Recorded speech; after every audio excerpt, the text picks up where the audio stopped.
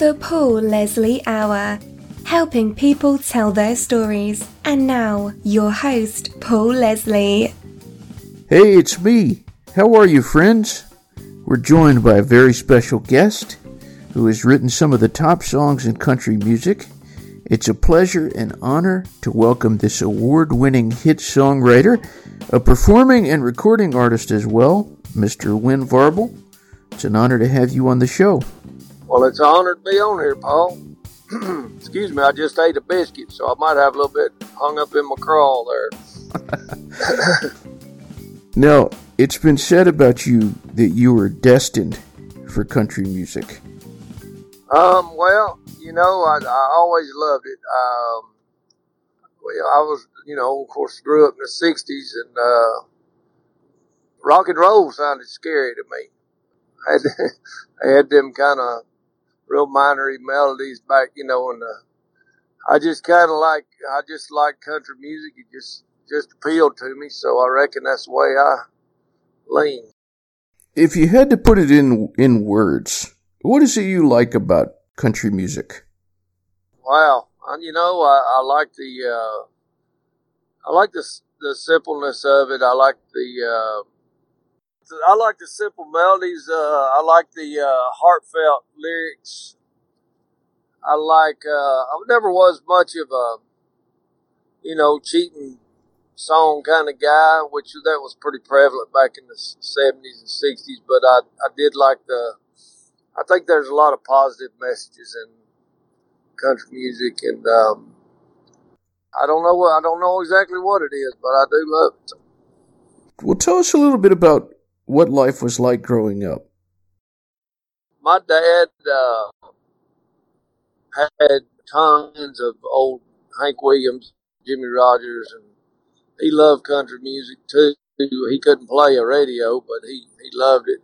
And he would, of course, my brothers and sisters, they all liked the rock and roll stuff, but I just kind of stuck to my guns on the country stuff. And they, matter of fact, I traded my brother had a Grand Funk Railroad record that I traded for my buddy's dad's Big Bad John album, Jimmy Dean, and we both got whooped over that. So, but anyway, it was just, I started playing guitar. I started playing banjo first. I really liked bluegrass too, and, but I never could kind of get the hang of it. I took a few lessons. My mom took me for lessons, and after my mom passed away when I was 14, I was about 15. I got a guitar, and there was an old guy down the road that my dad used to hang out with on Saturday night. They played a little guitar and sang, and they'd get into whiskey a little bit, and I'd tag along, and he'd show me a few chords, and that's kind of how I got going. And I saw a early Austin City Limits episode where they had Whitey Schaefer and Willie Nelson and Hank Cochran and Floyd Tillman, a bunch of songwriters on there, kind of having a guitar pull. They just passing the guitar around and playing songs they'd written, big hit songs they'd written for people, and they were having a whale of a time. So I just thought, man, that's what I want to do right there. So I kind of set my sights on that, Who would you say your influences are? Man, there's so many. I don't know. Merle Haggard, definitely. Roger Miller, Tom T. Hall, for sure. I mean, I love George Jones, but Haggard was probably my favorite guy. Golly, and all the bluegrass stuff. I love the old country stuff, like all that Merle Travis, Ernest Tubb, and all that stuff. There wasn't a whole lot of it I didn't like, but there was a few I didn't care for.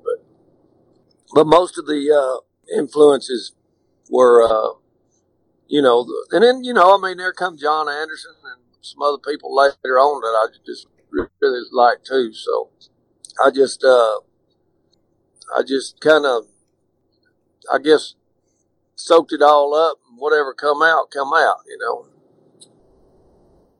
Would you say that you're more moved by melodies or lyrics? Myself, I'm more moved by lyrics because I love great melodies too, but when you can meld a great lyric with a great melody, there's no doubt. I mean, that's when you got something. But yeah, I'm more of a lyrical. I'm more moved by lyrics because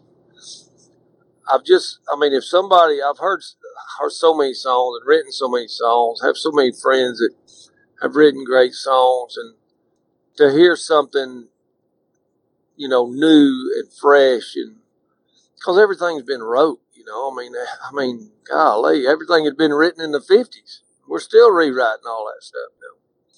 So when you come up with something that nobody said before, that's really special, especially if it's something good, So something great. I think that those songs are still coming out. They're very few and far between, but like I said, everything's been written.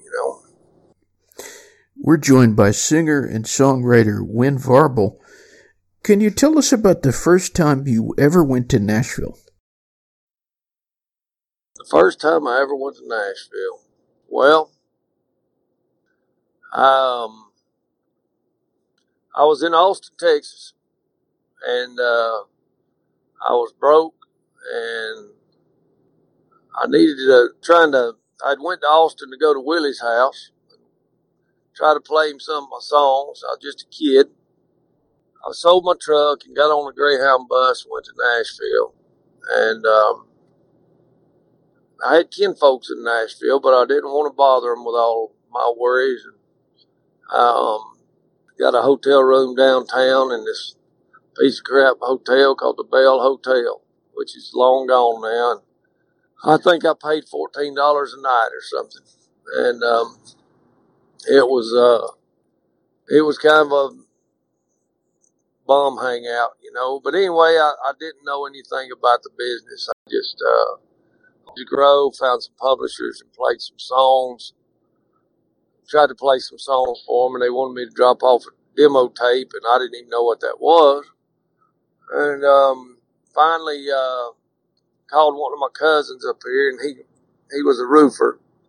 Went to work for him for a couple of months, and met a guy named Dave Gibson he had just moved to town too, and so that's the first time I ever co-wrote a song was with Dave. We got to write some songs together and became great friends, and still are to this day. I left that fall, that next winter actually. A buddy of mine was on his horse show circuit down in Florida, and he offered me $100 a day down there. So I had Dave to give me a ride down the interstate, and I stuck my thumb out, and I went to Florida, South Florida, and stayed down there for a few months, and then ended up kind of playing clubs. I ended up staying down in South Florida for a long time. I got married over in England. I met a girl down there from England, went over there and got married. I think we just liked the way each other talked because it didn't last very long. But ended up down in Florida playing music. I actually moved to Nashville from near West Palm Beach, Florida. Had a house gig down there for about 7 years, and a place called the Hitching Post Saloon, and kind of cut my teeth in there in that place, and continued to write songs, So I had a little bit of ammo when I came to Nashville in 1992 when I moved up here. It was totally different. It was 10 years later since the last time I'd come up here. A lot had changed, and a lot was the same. The business had exploded, in the late 80s, early 90s. When Alan Jackson and Garth and all them guys came along, there was big money up here. And so I just dug my heels in and went to writing songs and knocking on doors and beating the bushes, And I was here about a year, finally landed me a writing deal with Starstruck, which was Reba McEntire's company. And they said it was about a 5-year town then, and I thought, well, it ain't going to take me 5 years, but it was almost 5 years to the day, to the month, almost, when I heard my first song on the radio. So, And what song was that? it was a song called Fit to Be Tied Down by Sammy Kershaw. And there's no feeling like the first time you hear one of your songs on the radio. It's pretty special. Now, did you know that they were going to play it, or was it just... It was out. He had recorded, he had recorded it for a single, and they were playing it a lot of places, and the Nashville stations they're always slow to add songs anyway. I just kept my radio on all the time trying to listen, knowing they'd play it sooner or later, and finally one day I was back in my boat in the Percy Priest Lake over there, going crappie fishing, and I had the door open and the radio blaring, and it came on, and oh man, I was some kind of tickled. There was an old boy taking his boat out of the water right next to me, and I wanted so bad to tell him that was my song on the radio, but I knew he didn't care. So, but yeah, that was the first one. You know, one time I interviewed the woman who wrote the song From a Distance. Oh, yeah. And she said that one time it was playing on a store or something, and she told the clerk, "Hey, I wrote that song." And she said that the clerk just looked at her like bugs were coming out of her nose. You know? Yeah. Well, it's still great when you turn on the radio and you hear one of your songs. I mean, it never gets old, but that first time is very special, no doubt. Now, during this 5 years that you're doing the work, you have your eye on what you think is what you want for yourself. Was there ever times where you were really doubting yourself? Of course, but I mean, I wasn't going anywhere. You know what I mean, Paul? It was like when I came back in '92, I was here for the duration. And, you know, I mean, this is the thing, especially then, about Nashville. Nashville was a cool place to live. And I was right in the middle of it. I was writing for a publisher, and I was getting to go in the studio with these great musicians and demo songs. And I tell these young people when they come to town, if somebody can put one of your songs on hold or something, you know, I don't know if you're familiar with that, but it's like so they'll hear the song and they say, hey, I want to hold that till I decide whether I want to cut it or not. But I love it. I want to hold. That's the first step usually in getting a song recorded in Nashville. But I mean, you can get a song on hold, and the hope that comes with that can keep you going for 6 months, you know. I mean, just, you know, it don't take much when you're young and you know, bright-eyed up here, and they say, well, we played this song for Brooks and Dunn, and you jump up and down for a week over that, you know. Then they don't end up cutting it, but, you know, by then something else has happened, you know. And it's still like that to this day. I mean, it's any day when you're in Nashville, in the music business, any day you might get word on somebody loves this song, they're going to cut it. Somebody has already cut this song, it's going to be the next single.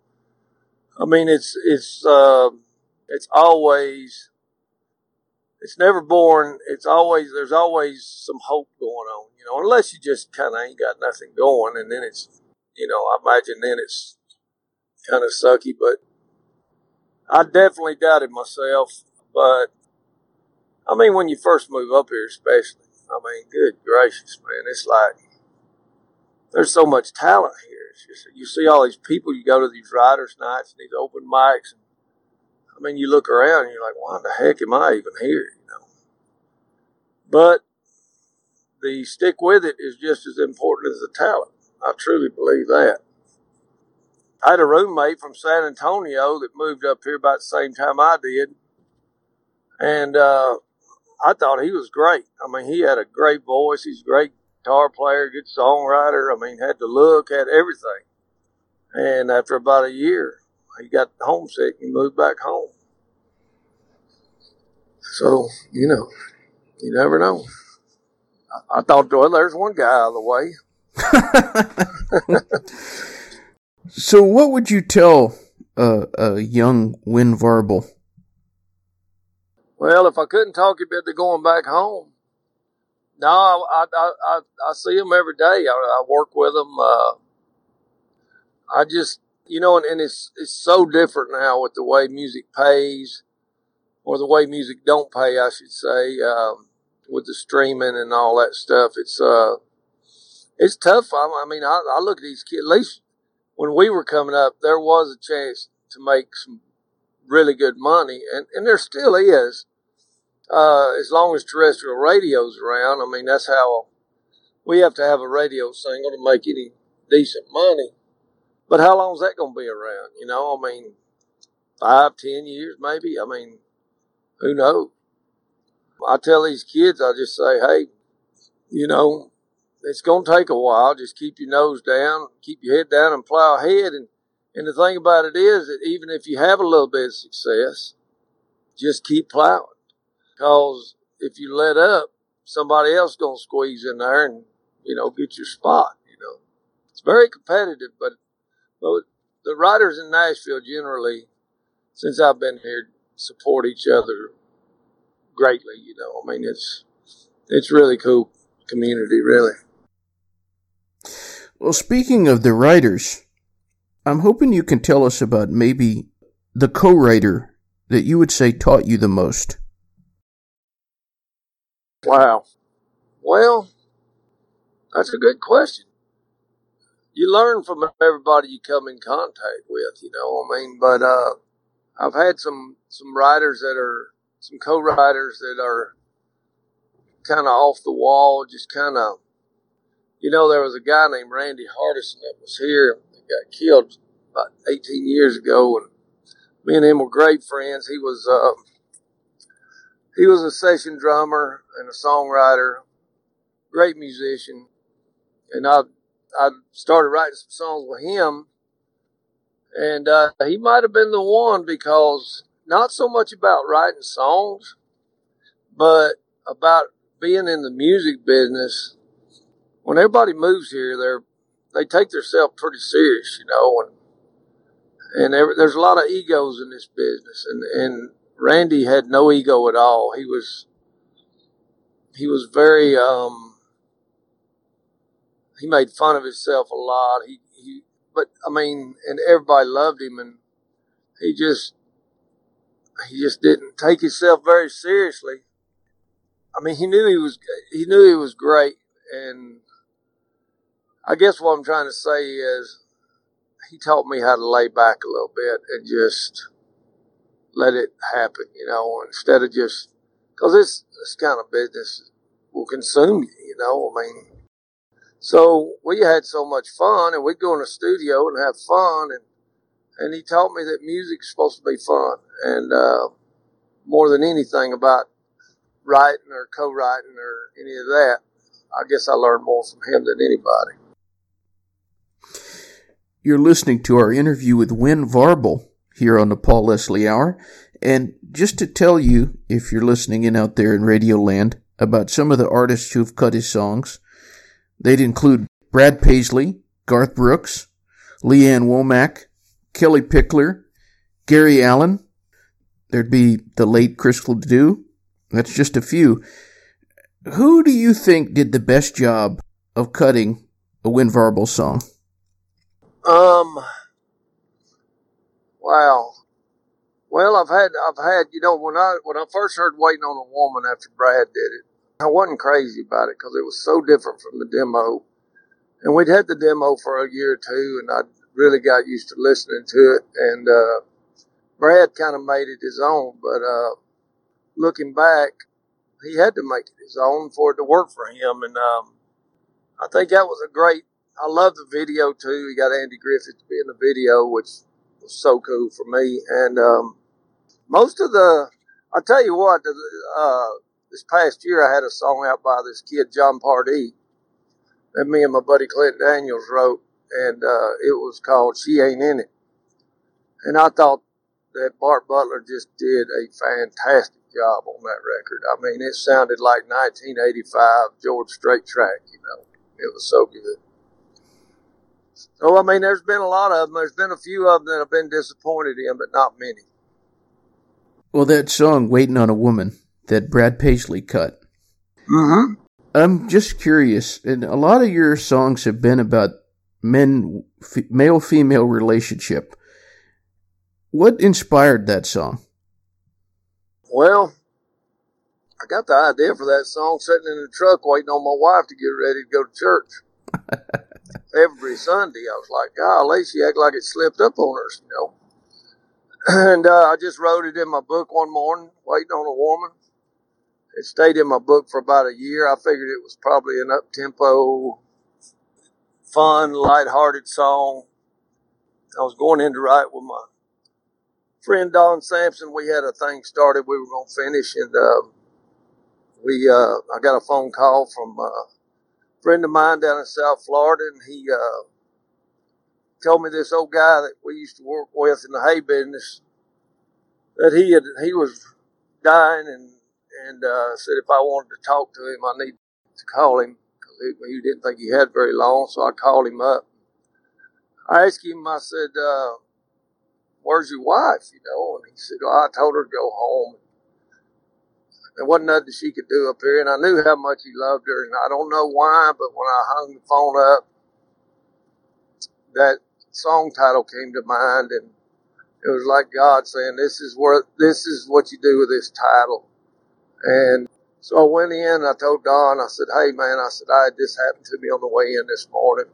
We totally forgot about the song we were going to finish that day, and we jumped on that, and a couple hours, 3 hours maybe, we had it written. I went over to, I was writing at Warner Chapel then, and I went over to play it for one of my song pluggers, Chris Lacey, who had a shell as tough as a tortoise, you know, and she'd heard everything that's ever been written, and it's hard to get one by her. And I said, hey, Chris, I said, you got a minute, listen to this song. And I sat down and fumbled my way through it, trying to read the lyric sheet, remember the melody. And I looked up, she had big old tears rolling down her face. I thought, well, we might have something here if we got through her shell, you know. So I called Don, and I said, hey, man, let's book a demo session and demo, and we did. Brad, Don wrote for Brad's company, and Brad put it on hold, and then George Strait wanted to put it on hold, and we decided to hold it for Brad just because he seemed to really, really genuinely love it. And he had, I mean, the first time he heard it, he said, I'm gonna get Andy Griffith to be in the video. So he had a vision for that song the whole time. Wow. That's something. It seems like I've heard a lot of people say that the male equivalent of a woman saying that she's almost ready is a man saying he'll be home in about 15 minutes. Yeah, that's right. That's right. And my buddy's got a sign hanging up on his porch that says, if a man says he'll get around to it, he'll get around to it. You don't have to remind him every 6 months. What do you think the secret to women and men getting along is? Paul, if I knew that, I wouldn't have to write songs. I'd write a book. I mean, I think respect is very important. I think, sometimes it just takes time. You know, me and my wife, we've been married a little over 20 years, and we've been just, we've had our share of fights, and I think it's just kind of like learning somebody and learning what buttons not to push, and having true respect for somebody, you know. I think you got to have love first. I mean, because my wife, I don't know if I could. I don't know if I'd ever find another as good as she is, but I sure don't want to try. And because it took me a long time to find her, so I used to think I used to tell her I wouldn't take nothing for her, but I wouldn't give a dollar for 10 more like her. Interesting. You know, I was listening to another song that you wrote on the Triple Live, the upcoming live Garth Brooks album, and I thought it was a really good version, the live version of Mom. Oh, really? Yeah. I didn't know that was on there. I'm glad to hear that. Yeah, it came off really good. Yeah. Well, that was another thing me and Don Sampson wrote. We wrote that out in my cabin out at my farm, and I don't even remember. It seems like Don had heard a story or something, and I forget. Yeah, I think we sat there about a half a day trying to figure out what we were going to write, and finally he was telling me about this story, some kind of thing, and I said, well, let's fiddle around with that, and I'd written a couple of songs about my dad, and I never had about my mom, and I just thought that that would be a great thing to do. We wrote the song, and it sat there for about 7 years, and nobody even heard it. Nobody pitched it. One morning, I was at the kitchen table. Garth had already cut a couple songs of mine on that record back, I guess, in 15. And my wife said, she said, send him Mom. He'll love Mom. And I said, what? I hadn't even thought of that song in 6 years. She just kept on saying it. Send him Mom. And I was trying to find I don't know what I was looking for, but so I finally told her, I said, if you'll hush, I'll send it to him. So I sent it to him, and a couple hours later, he called me up. I'd already gotten to Nashville that day, and he called me just freaking out over that song, which was great, but it was bittersweet because then I had to call my wife and tell her she was right again. And but I was proud to do it, and that song did pretty good for him too. And I just think that sometimes those songs, sometimes the great ones, you don't write, you just kind of hold the pen, and that's kind of, sometimes I think like Waiting on a Woman. I think back, like Have You Forgotten, when me and Darryl Worley wrote that morning. It was just kind of, you don't know if you have something great. You just kind of, you like it. I don't know if there's any different. Sometimes there's a different feeling, but I mean, I write songs every day, so it's hard for me to tell if I got something great or it's just another, demo to line the shelf over there at the publishing company. So, well, who would you like to have cut a Wynn Varble song that hasn't yet? Dang George Strait. My gosh, I've had 4 songs on hold for every project he's ever done. And She Ain't In It. Me and Clint wrote that for Strait. He went to Key West. They told us he went down there and cut a track on it. And he didn't like the way he sung it, so it didn't make the record. And I'm like, Dad, come on, what do I got to do? But, George is kind of not on the radio anymore much as far as his new stuff. But I would still love to have a George Strait cut because I love his record. You did not hesitate at all when I asked you that question. No, I didn't have to think about that. What's the best thing about doing what you do? Where do you start? The best thing about doing what I do is it was my dream, and I got to do it. I mean, I get to go out and play and do gigs. And when I was a kid, when I started loving music and even thinking about doing anything like this, my heroes were guys like Jerry Jeff Walker, and as far as, like artists that weren't big artists, and just kind of, they got to do their thing. they weren't like super famous, but they could go make a living playing songs and music, and I just thought it was really cool. I always thought, boy, it'd be good to be able to go play for a living. But anyway, I just thought it'd be really cool to be able to go out and play, shows and do that, and still be able to go to the grocery store without people bugging you, I mean, I get to hang around. Another thing is I get to hang around talented, super, super talented people all the time who are usually really good folks and good old boys and girls, and that love country music as much as I do. What's there not to like, really? Sometimes the business end can be work. The days when you're sitting there and nothing's happening and you're in there with some, 20-year-old kid and you're thinking, what am I going to write with this kid? He's never done anything. But then you find some common ground and it works itself out usually, and it's just a great job, I think. Well, as we wrap up here, I always like to give whoever the guest is the stage.